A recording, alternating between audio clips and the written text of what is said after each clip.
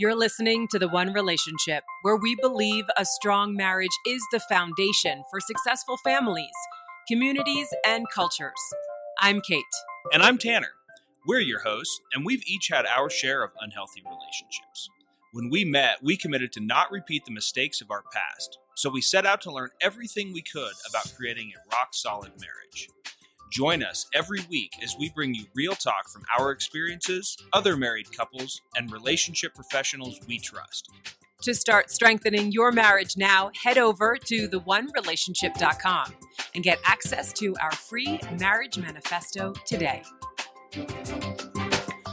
On The One Relationship, this week we have the most beautiful couple that Tanner and I have been able to get to know now just recently. And we're so thankful that they reached out to us. Jocelyn and Aaron Freeman, called the Freemans. They are now authors of The New Power Couple and The Argument Hangover. I love that book title, by the way. So great. Have found and launched Empowered Couples University. It's an online university where busy couples can come and sort of unlearn those unhealthy patterns and then gain some new relationship skills, which I think is so important nowadays. So Jocelyn, Aaron, Freeman, thank you so much for being a part of The One Relationship this week. Thanks for having us on. Always great to have a conversation with another couple up to epic things. Yeah, wonderful. So Tanner and I, we started The One Relationship because we knew that going into a relationship, it really starts with yourself, right? And having that self-awareness and being strong within who you are as a person to then be able to really have a strong relationship with that partner and supporting now marriages around the world. So what we would love to know though, when it all started, how did you two both know that you were perfect for each other and wanted to take that step into marriage? Funny story, actually. It took a while. Yeah. for me, I grew up for over 30 years, right? I grew up in church, and so I had planted in me a belief that having sex before marriage was bad and a sin, and I would go to hell. So as a kid, that was founded in me. And then so as I grew older, I had that sort of feeling, but at the same time, as everyone else around me is starting to talk about being intimate with their partners, I'm starting to feel very shameful of myself. Like, am I less of a man? Am I just not seen as desirable? And so I really carried that through high school and into college and almost didn't really tell anybody, my closest friends. I was so embarrassed to say that. So when I get to the point where after I try to break up with Jocelyn initially. I want to tell that story actually really quick. So sometimes he likes to jump over that, but people are like, wait, what, you tried to break up? So before I met Aaron, I love what you had said, Kate, about that self-work. I had done a lot of self-development and I had identified a lot of false beliefs I had about men and relationships. And I realized how much I had my identity wrapped up into their love and affirmation. And I attracted people that were very much a repetitive cycle of me trying to solve something from my childhood. And so I had done all that self-work and I finally was ready for a relationship that I knew I deserved and that was healthy. So I meet him and I just felt in my gut, like, okay, I feel like we're meant to be together for a long time, but I knew he wasn't ready because he hadn't done any self-development. And 4 months in, he literally tries to break up with me. He says it's getting too serious. He just was looking for something really casual. And I called BS on him. And I said, no, you're just afraid. And I was so sick to my stomach when I said it, but I just knew I had to take a stand for him because I knew it was fear. I knew it wasn't that he didn't feel like we were in alignment. And then what did you say? Well, just for all the men out there, by the way, you didn't say how I remember it. I said I wanted to break up. I hung up the phone and then she was calling me back in like 15 seconds. So I picked it up and she said, you know what? That doesn't work for me. Now that's different than for those out there like, oh, I'm just going to tell my partner that that's fear. Yeah. That's not going to work. I would have got defensive. I'd have been like, whatever, it's over already. You're just saying whatever you need to. But how she said it, that doesn't work for me. Without having to think, I knew that I did not have to be afraid that someone was going to break up with me or cheat on me. It was going to accept me for all that I had and all that I was bringing to the relationship. So in that moment, it was like, I wouldn't have been able to say that's what I needed. But when she said that, that's what I needed to hear.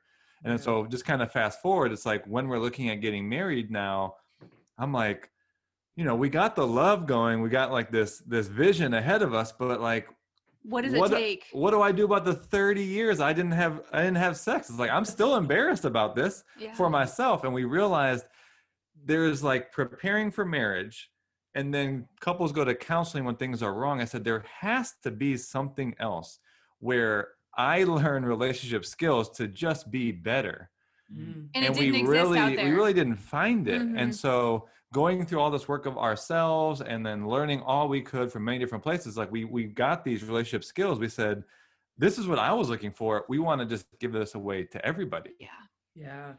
And we come from that same mindset too, where we've gone through so much that we can't keep it inside. We've learned so much, and we see the people we interact with and the couples we meet, and or even just our family for that matter. And we're like, okay, we've got some things here to offer, and I love that we can share that together. And fun little fact, I actually attempted to break up with Kate about 3 months in to our relationship. Like, as you guys were talking about that, I'm like, it's so similar. Yeah. And mine was a little different. I was on my personal growth journey. I went to this 10-day men's retreat, and I came out of that retreat and I just kind of felt like, oh, I just need to change everything about my life. And so I'm like, well, I need to change the woman that I'm with. There was really no rationale, but it was, I think in a way, kind of similar to you, Aaron, like they're false beliefs, right? There was like a belief and there was an action, but there was something underneath of it. And we were dating long distance, and I was supposed to go see her in like 3 weeks. And she's like, well, that doesn't work. That's a whole other story in and of itself. Like, but I'm not taking so that similar to you guys that I'm like getting goosebumps hearing you. I'm awesome. like, oh yeah, we almost broke up. We searched for answers and kind of came to some of the same conclusions. He did make that trip. I was in New York City at the time, and we walked all over New York City for a day to just talk through everything. And it was one of like just the best days. There was uncertainty, but yet such clarity, and saying, okay, we're going to talk through this. And I do want to kind of bring up communication and whatnot, but first, just because we're talking about love and finding the right person, we were part of, your recent workshop, and we walked through those steps and whatnot, but you had talked about those 4 elements of true love. And if maybe you can just give, I know there's a lot that can go in, into that, but maybe just a little synopsis to just help people understand, really what does true love entail, and help them maybe see those points within their own relationship, or maybe what they need to work on. Yeah, I'll start with the points, right? And just to give credit, this actually came from Thich Nhat Hanh's book about true love. Okay. He was nominated by Martin Luther King Jr. for the Nobel Peace Prize, right? So decent source to pull from. Right. But so the 4 elements really are kindness, compassion, joy, and freedom. Well, and I think there's a lot we could say about that. I wanted to share, because like you said, Kate, at the beginning, we teach couples first what they have to unlearn before they can learn relationship skills. So a lot of what we're passionate about is like, false beliefs and the narratives that we're told by society. So I had, like many women, just fantasy beliefs about love, right? Love is them pining for you and chasing you and doing what you want. And I had a lot around that idea of being chased and chosen. And really the chase was the big thing. So I had to really realize how much movies and even what women in my family told me, which is really like love was more control than anything. Like it was like, because you do what I want, I know you love me. And so I had to unlearn that, like, love is freedom. Like you said, one of the principles is like, love is actually like, you are free to be you. You are free to explore your shadows and your strengths, and you're free to explore your, just your past and all of those things. And I accept you for all that you are. And I also don't need him to do what I want for me to feel happy and loved. Yeah. So powerful. And really, so many people, I think, get that control confused, realizing, oh, if I do this, then he'll love me. If I do this, then she'll want to be with me. So really, really important to not mix that up, continuing to undo some of those past beliefs. So when we decided that we were going to do a podcast. We wanted to really understand our audience and what was their biggest struggle. And the number one overwhelming response was, out of almost 1,000 surveyed, communication. They struggle with communication, which, when we got those results, I was thinking, like, really, communication? Because, we had a long distance relationship at first. We had to know how to communicate with each other before we were going to really move forward. So it was kind of surprising. And then at the same time, I'm like, oh, that kind of makes sense. If people don't feel comfortable, don't know how to say things, that's going to create a lot of problems. So just share, in your experience and the couples you work with, like, what are some of those tips to just help people feel like they can get to a good place to communicate with their partner? Well, I love that you bring that up. I think the first thing for me is communication does not mean that you just talk, right? I mean, it's much more than that. So someone could say, I'm a great communicator. I talk just a lot. Because they talk to their partner a lot. Right. But it really more is a measure of how understood each of you are feeling, so that your communications are not just about talking, but largely about listening. How good of a listener are you, such that your partner feels understood about what they're experiencing? And I think all too often we try to judge the experience of another, or this is where I found for myself. It's not even that I'm judging Jocelyn's experience. It's that when she's sharing something that's vulnerable, that she's disappointed about or sad about, what's under the surface for me as a male is a resistance or avoidance to feeling that I caused that. Like, I actually was at the source of her feeling sadness or disappointment or lack of trust. And so that's really what I'm trying to avoid by saying, that's not how that went. You shouldn't feel, why are you feeling that way? That's not logical, right? That's really that's really me trying to avoid the feeling or ownership that I did something to have her feel that way. And so it's just it's an inability for me to be with that emotion. And so what I really need to do is just communication, is to listen to her perspective. Like, that's true for her. My experience is true for me. And if we first seek to both understand each other's perspectives, that hers is right and mine is right, that's at least a base foundation to then come to some solution. Well, and you say all that, and we could have spent an hour on each like little segment of what you said, because there's a lot of depth there. I want to share one thing, is that what keeps us from really listening is our ego.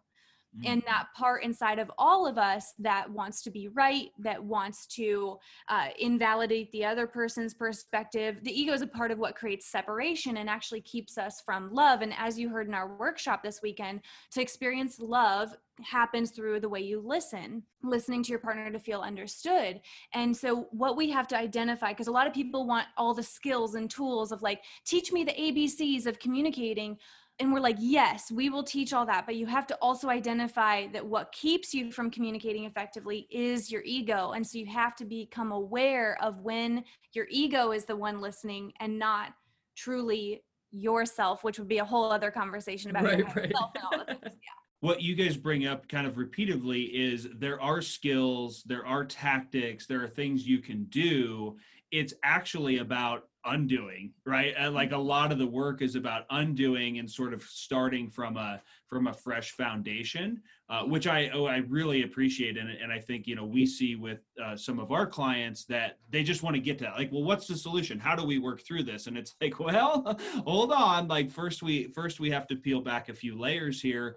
Communication, obviously, it's a big topic. It's what we saw in our survey responses overwhelmingly. I'm curious though, from you two, you work with a lot of couples. You've reached almost 1 million couples in your work. Are there other common themes that you see that you can kind of look across and go, oh yeah, that usually comes up, or this comes up? Anything like that comes to mind?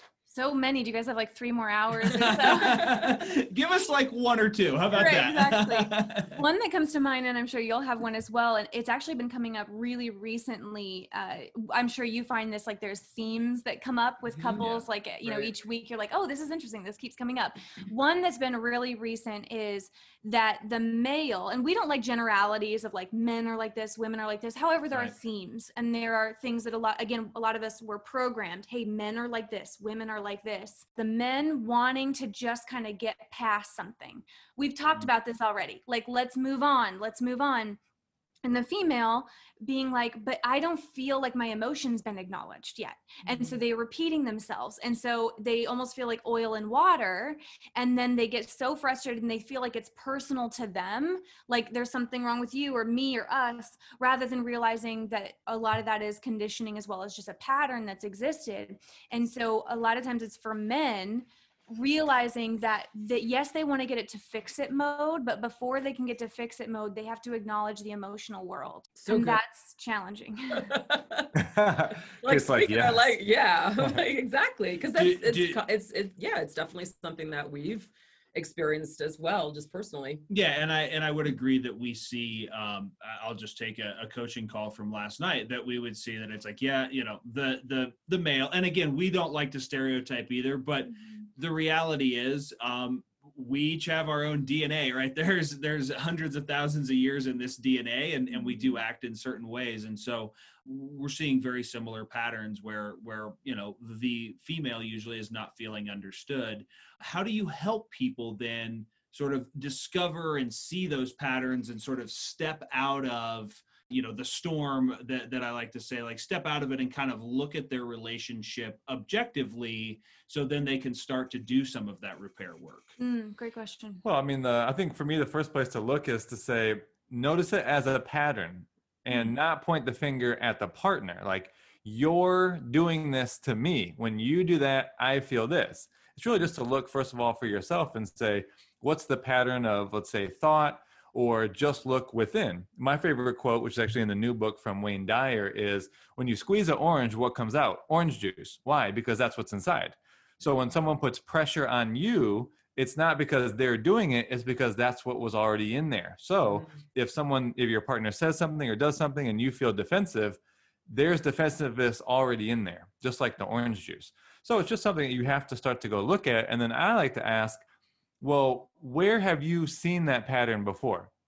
Zoom out, and when you respond like that, does that look like what your dad used to do? Does that look like what your mom used to do, or your grandparents? Or just start to like pull it out from this is me to this is a pattern. And I saw that over there and I saw that over there.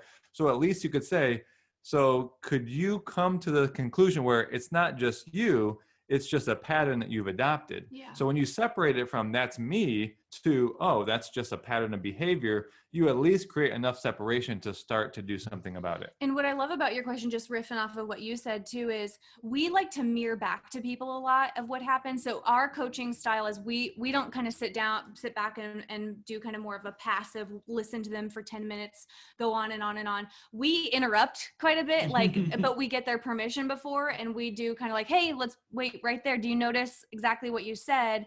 Let's go into that. And when we catch them in their normal pattern, we were actually on a session right before this, and catch them in a pattern, we interrupt it, have them, number one, observe what just happened themselves. And a lot of times we'll even like model it back to them. Hey, we're going to show you what just kind of happened, what you guys did.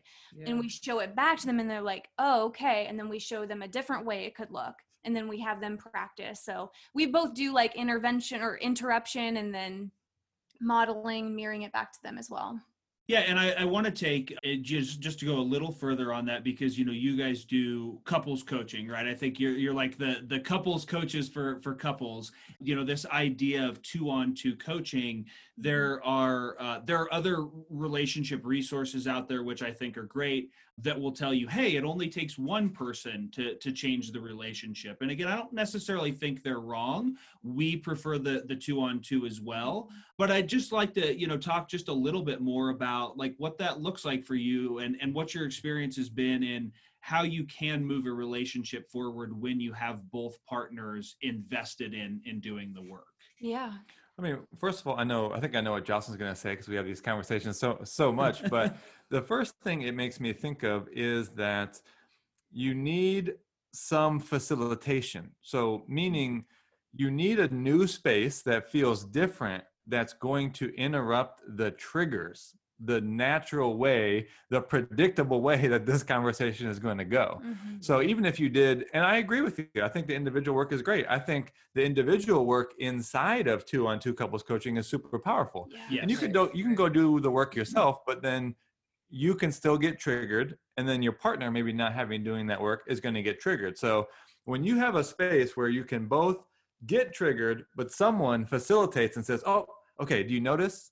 Okay, talk more about that. Why do you think that is? It's just a better way to pattern interrupt, where if you were trying to do this on your own, it's just too easy to fall back into the same patterns. And like you, I love that you guys both see the power of working with a couple, because we see, and we actually help couples go through a journey to be what we call as an empowered conscious partnership. And in that is where both people see the relationship as the space for self-development. So it's a place of actually getting to your highest potential. And I think that yes, one person could. However, there I think would be a cap in a way on really what they're able to discover themselves, as well as be able to become the best version of themselves. If they're in a way kind of always having to, because actually before Aaron, I share this only once in a while, but I was with a partner that kind of had the similar like checklist items, like, okay, the, you know, attractive, good career, fun, all the things, but self-development, not interested, was attached to his perspective, and I'm as good as I can be. And there was just this like oil and water feeling, like we just kind of always energetically like bumped into each other and just didn't really resonate. And I didn't feel like I could be my best self. And so I'm not saying that's the case for everyone, where there's just one person. And in fact, because I answer a lot of voice memo DMs on Instagram, and a lot of times it's the woman being like, I'm nervous to invite my partner to this or that. And I think that a lot of times it's their delivery that doesn't work. I don't think truly other partner doesn't want to grow. I think it's really rare, like where it's the that's the case where they just maybe never will be open to self-development. I think a lot of times it's the delivery, the way they invite their partner into it, that makes it seem like there's something wrong with you, so we need to work on you. Right. Yeah, and puts that defensiveness back into play. Right. Yeah. Where instead, if we could just be a cheerleader for each other, right? I mean, that's what I used to always say before I met Tanner. I'm like, I want someone who's going to be my biggest cheerleader. Right. I want to be his biggest cheerleader, right? Yeah, and one of the sayings that we've sort of taken from the health world that I really like, which is you don't have to be sick to get healthier. Yes. Right. And I do think so. I appreciate, and we heard a little bit about that, in the workshop, and I did, scan some of your socials. And so I know that, you guys are very intimate and with your clients, and like, hey, get your partner into this. This is going to be better together. And I do think, you're spot on with what you're saying, which is the delivery is like, well, we're broken, so we need to go do this, or you have a problem, so let's go do this thing. And I think that's why I'll just speak from my own experience. I was married in my 20s. That ended within 3 short years, and I learned a lot of lessons for that. And I didn't want to go to therapy though, and I always viewed therapy from a family perspective, my upbringing, like, well, that means I'm broken. There's something wrong. That's embarrassing.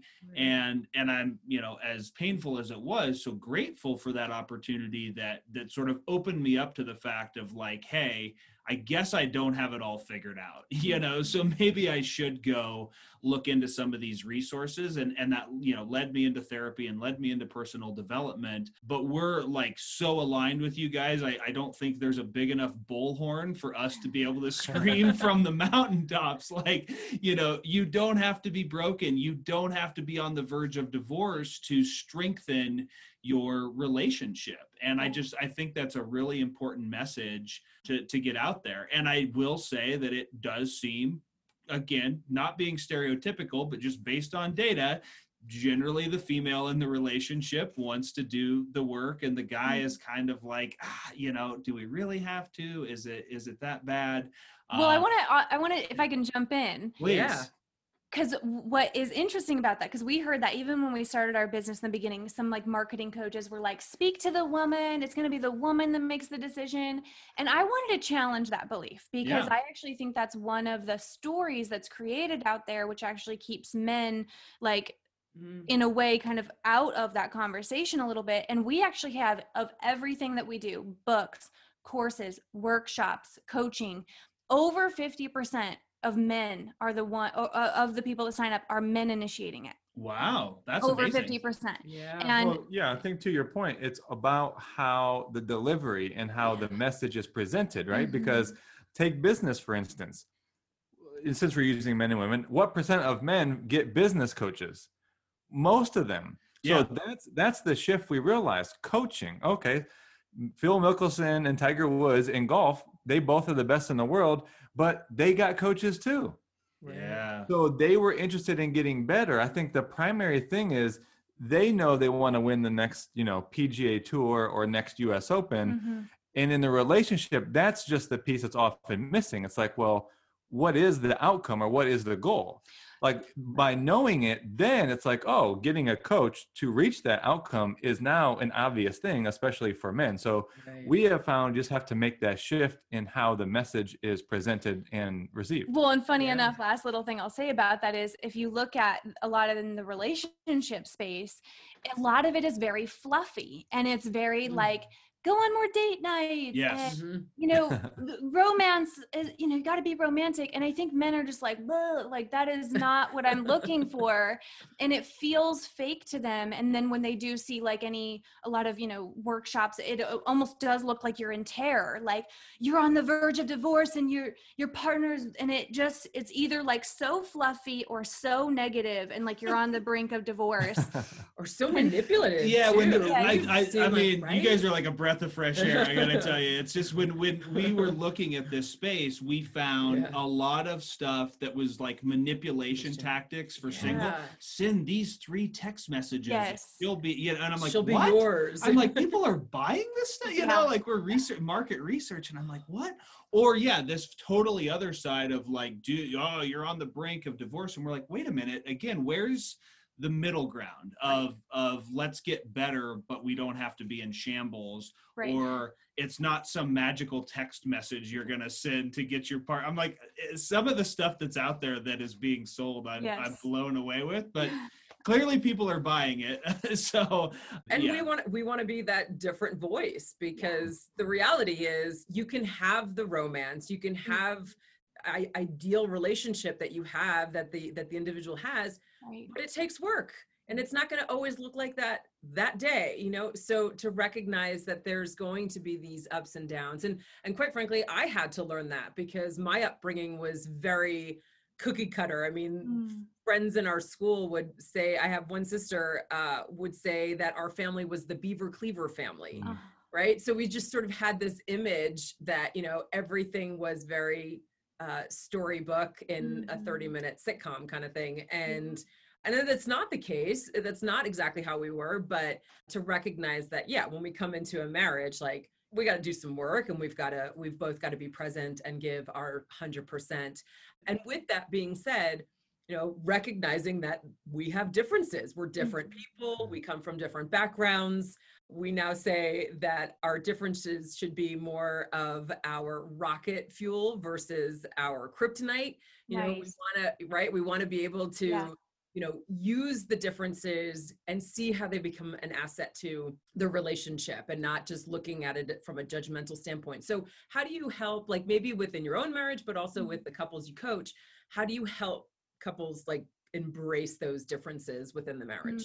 I mean, we like analogies. So the first thing that comes to mind is, if you were to look with your partner face to face like this, you literally cannot see the same exact angle as your partner. Like it's impossible to see things the same way, even in the physical universe.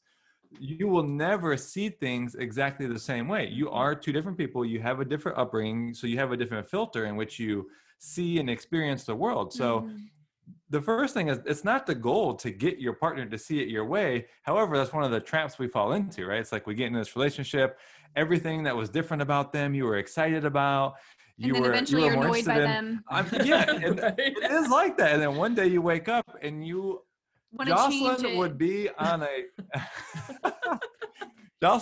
call in the other room. And at one point I'm like listening, and I'm like, I wouldn't have said it that way. That's not the right principle. She shouldn't have said that. And it's like, I'm like, wait, what am I doing? Like, why am I now trying to get her to be like me? And I think one more analogy is, do you think you're that awesome? Like if you were in a relationship with yourself, would that be that awesome? But here you are trying to get them to be just like you. Oh my gosh, so true. Yeah. So you've got to embrace the differences and see how they actually can help each other, you know? Well, you don't get to become the best version of yourself if you're getting the same exact perspective from someone else. You know, if he was just telling me everything I thought or everything I felt or validating, you know, only what I feel, I would be so capped at who I could become. I need someone who challenges it, gives me a different perspective, asks me different questions, has me think a different way so that I can become the best version of myself. Oh, Yeah. last thing I just thought of too. Another analogy we use is that the relationship is an entity of itself. And so rather than you seeing it like, here's my view and here's your view, and then our conversation is going to be about whose view is right or who can get the other to see it their way, you share your view, you share your view. And what we want to do is not come up with a third view of what's best for the relationship. Right.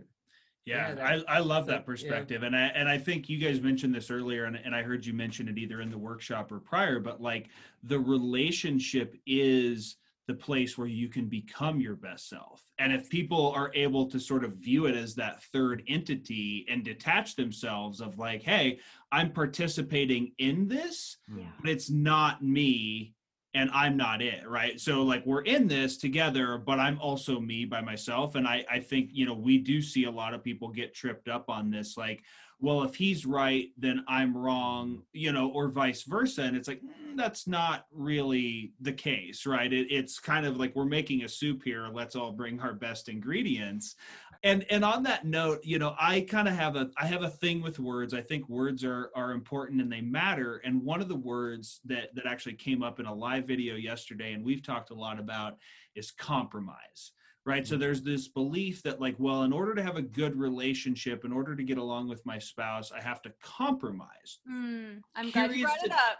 Curious to know your guys' take on compromise and sort of that mindset. If I think what you're thinking, then we really are on the same page. Compromise and sacrifice, we have never said those words in our relationship. Never. Not once have I been like, oh, we just need to make a compromise here. We need to sacrifice. Personally, because do you want to go on the rest of your life with just compromising your left arm? Like, do you want that to go away? No. Or would you want to drive across a bridge that had been compromised? Right. No. So that's a perspective of, I think, when people, number one, aren't willing to sit in the uncomfortable long enough and come up with a win-win solution that works for both people, where both people get to thrive, where both people get to feel understood and taken into consideration. And so there, I think it's personally a lack of creativity when you have to compromise something. And so we believe in different language as well. We look up definitions all the time. We're word junkies as well.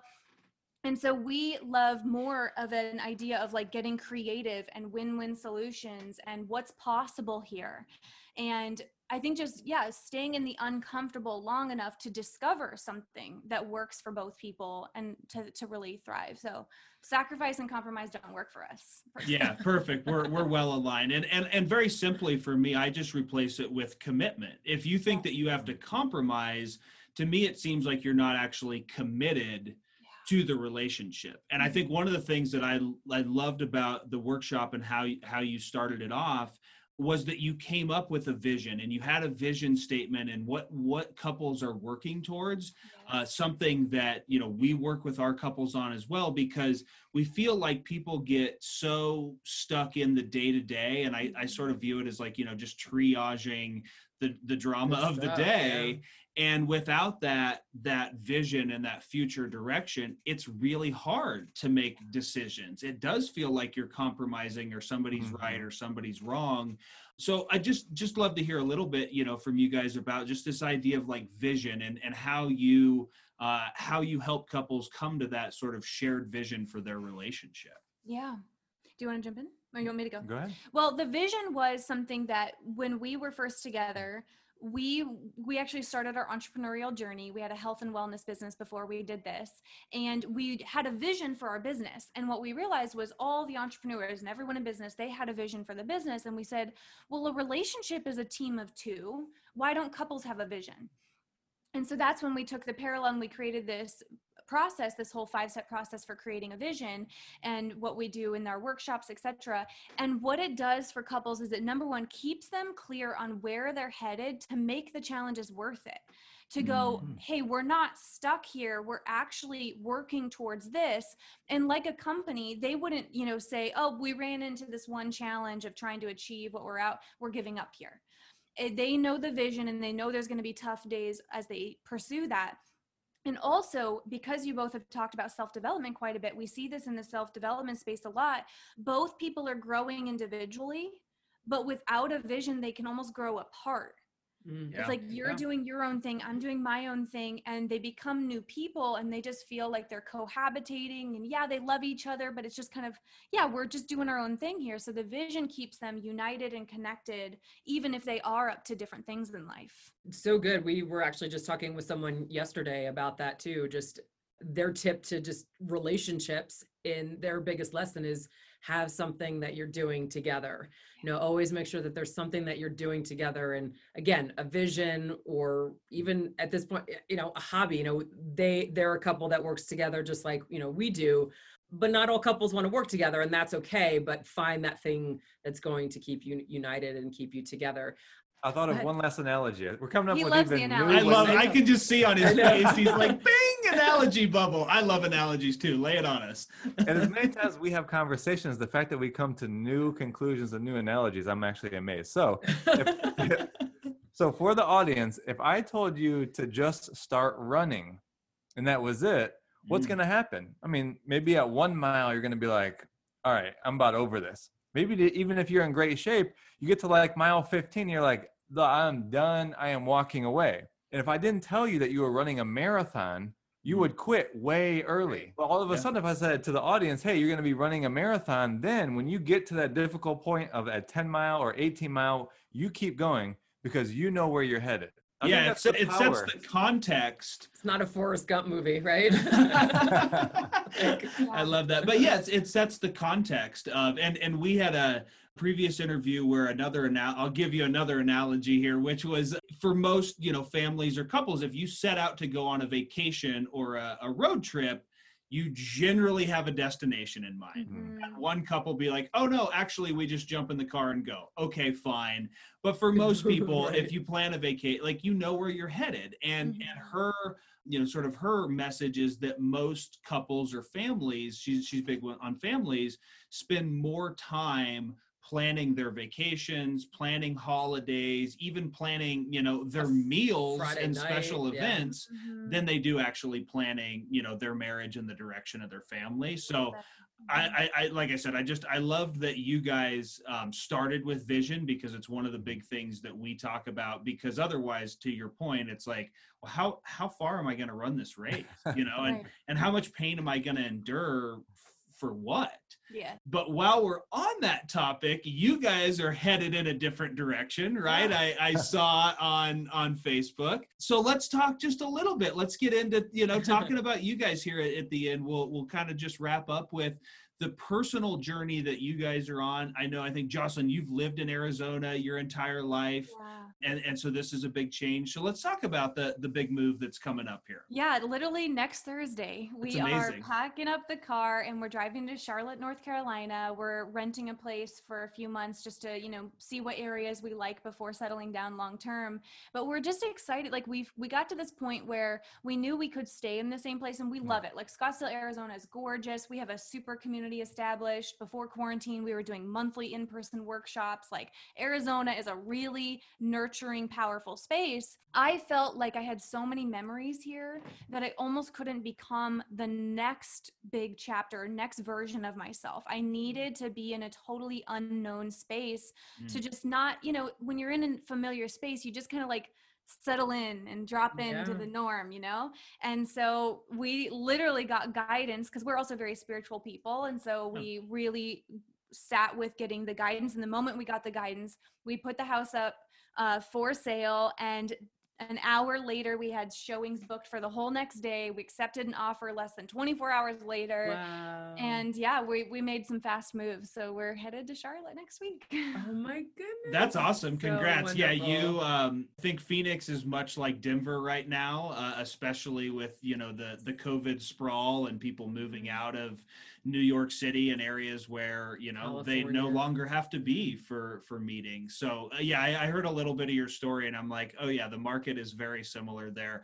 My best friend lives in Scottsdale, very familiar with the area. So I totally get that. And I think that's amazing self-awareness, right? And I think that for many people, they do not lean into the uncomfortable like that, or even seek out the uncomfortable to feel like I'm stagnant, I'm stale, you know. And it's like, sometimes you got to move. Sometimes it's your physical location. Sometimes it's just a different routine, or, you know, getting into maybe a new workout class or something, right? Picking up meditation or yoga or something that just feels uncomfortable. But any challenges that have come up for you guys, any funny stories, anything that sort of tested your relationship that you want to share with the big move? Oh gosh, just with the big move. Does something come to mind for you? Well, for you, I mean, you're like wanting to throw up, like. Yeah. I mean, I was very, very nervous, very uncomfortable. And there were moments where, because Aaron is he's much better at, like, once he decides something, he just fully leans in and trusts. I think men have that ability, that masculine stability. And so he was like, we're good. Like, this is good. And I'm like, no, I'm terrified and I'm afraid. And there were times where he was sometimes just so ready to be in the positive of it, that he was kind of like, man, can't you just be more positive about this? And we had a couple moments where we were a little bit like oil and water, but we quickly talked about that. So I think just us being at slightly different emotional spaces about it. Yeah, you know, we're out to share as authentically as we can. And I think one of the things I noticed too, similar to what you're saying, once I had made a decision, then I was just more or less ready to go. But I have noticed, though, in a relationship and in ours, when Jocelyn tends to be leading a certain area, I can get more passive, right? Like I'm not really fully participating. So she kept on looking up new places, and like I already kind of knew the one. So in full transparency, like I really wasn't like helping you out. And she found this beautiful place. It was like her dream home. And she said, well, should we just do this? And like, they're asking for like 3 months rent right now. I'm like, yeah, just do it. And so she's like, well, I have to send my ID to them. And I'm like, yeah, just do it. See, so I'm not actually engaging with what's happening, because I'm kind of like, I'm over this. I'm already in my mind moved there. So what ended up happening was it was a scam. And so this person now had her ID, you know, and now could use that for identity fraud. And so she ended up being upset about that. And initially had said to me, like, you know, in that emotion, like, because you did that, now my identity's out. So it was like pointing a finger, but I had to own for myself, well, I had become passive in the decision-making and passive in that. So that was just something for me to look at, like, okay, I needed to have my energy still be a part of it. I still needed to be a part of the decision-making process with her. I still had a responsibility to hear her emotion through, rather than just kind of energetically, emotionally being like, yeah, whatever. Cause in my mind, I'm already out there. Right. I could so relate to that. Like, as you're talking, I'm like, yeah, that's pretty much us. You know, like we make a decision and I'm like, okay, I've already researched it. It's fine. I have some preferences. You have greater preferences. Like, yeah, let's just make the decision and go. Kate is a little bit more meticulous about the details. So like, as you're talking about that, I'm like, yeah, we could trade places with you on that one. And there are times too where I say, okay, fine, I'll take the lead, you know, and I'll just do the work. And then I make the decision and you're just like, yeah, why'd you do that? I'm like, because you told, like, you know, and it's just like, you know, so yeah, I mean, there's just those moments where you just have to recognize whoever is leading in that moment, or wherever that person is emotionally, like the other one just sort of has to just help with where the other person is, right? You know, and then the communication becomes a little bit easier, you know, for people who don't know how to kind of work through that. Like, just be with the other person in the situation. Back to listening. Listening is probably that number one thing to good Yes. communication, right? Yeah. Well, I feel like we could probably go on Keep and going. on. I hope we can do this when you guys are in North Carolina, maybe when after the book comes out, and we can do a round 2 in 2021. That would be amazing. The argument hangover. Just want to give you, you two the last throw here. Any final words, anything else that you want to leave the audience with, just in terms of, what's on your heart for the remainder of 2020, or anything else that's on your mind? Well, if it's okay, just briefly sharing about the argument hangover. Please. Yeah, Yeah. please. And I'm sure you can already tell from the name, right? The argument hangover is that period of time after a disagreement where you feel disconnected, hurt by maybe what they said or how they acted, and then even guilty for how you acted. And a lot of times people's hangover can be half a day, a week of just that disconnected period of time. And so our goal with that book is that conflict can actually bring you closer together rather than tear you apart, and can actually be something where you discover new and different things. And so we packed it with very practical, tangible exercises around communication and conflict. And for people pre-ordering, you actually can get $200 of pre-order bonuses, a course, an entire course that's like amazing. It was filmed in studio, and you can go in, you can actually learn about your emotional triggers, your own conflict patterns. And so just for pre-ordering, you get $200 of bonuses, and that's at theargumenthangover.com. All right. And we'll make sure to have that in the show notes as well. Yeah, absolutely. We'll put that in the show notes. Yeah. You're on Instagram at Meet the Freemans, _the Freemans, correct? Yep. And as we talked about earlier, and from what I gather, like, you're always in the DMs, answering questions and talking to people. And, we wish you both the best. I guess by the time this airs, you will have already moved. A little surprise, but we'll just say personally, we wish you guys the best on the move and the journey that you have forward, and really appreciate your time. Thank you. This has been amazing, and we definitely look forward to keeping in touch and staying posted on your journey. Yeah. Well, yeah, and Tanner and Kate, thank you for being a part of this. We even need more people that are open to having these types of conversations, and for all couples to realize we're really all in this together. We don't go through this individually. It's not something that Aaron's feeling. It's not something that just Aaron and Jocelyn are feeling. Like, if you're feeling something, it's probably because many couples are also going through that. So you're not alone. You're not isolated. And I appreciate you both bringing forth these conversations so that we can all grow as couples. And I think as relationships grow, I think society can heal and come even more connected and more together. 100%. Thank you. Yeah. Thank you guys. Love that view. And thank you so much, Jocelyn and Aaron Freeman, the Freemans at Meet the Freemans. Thank you guys so much. Thank you. Theargumenthangover.com is where you can get that book. Get it so you can get your copy when it's released early next year. Thanks so much to both of you. Guys. Bye. Bye-bye. Thanks for listening to this episode of The One Relationship. Be sure to subscribe right now, and we'd love it if you could do us a quick favor too. Please rate and review this podcast. This will help others who want to strengthen their marriage discover our content. To get our free marriage manifesto today, head over to theonerelationship.com. And while you're there, we'd love to hear from you. Just hit the Contact Us button and send us your questions and feedback. Join us next time for more real talk on The One Relationship.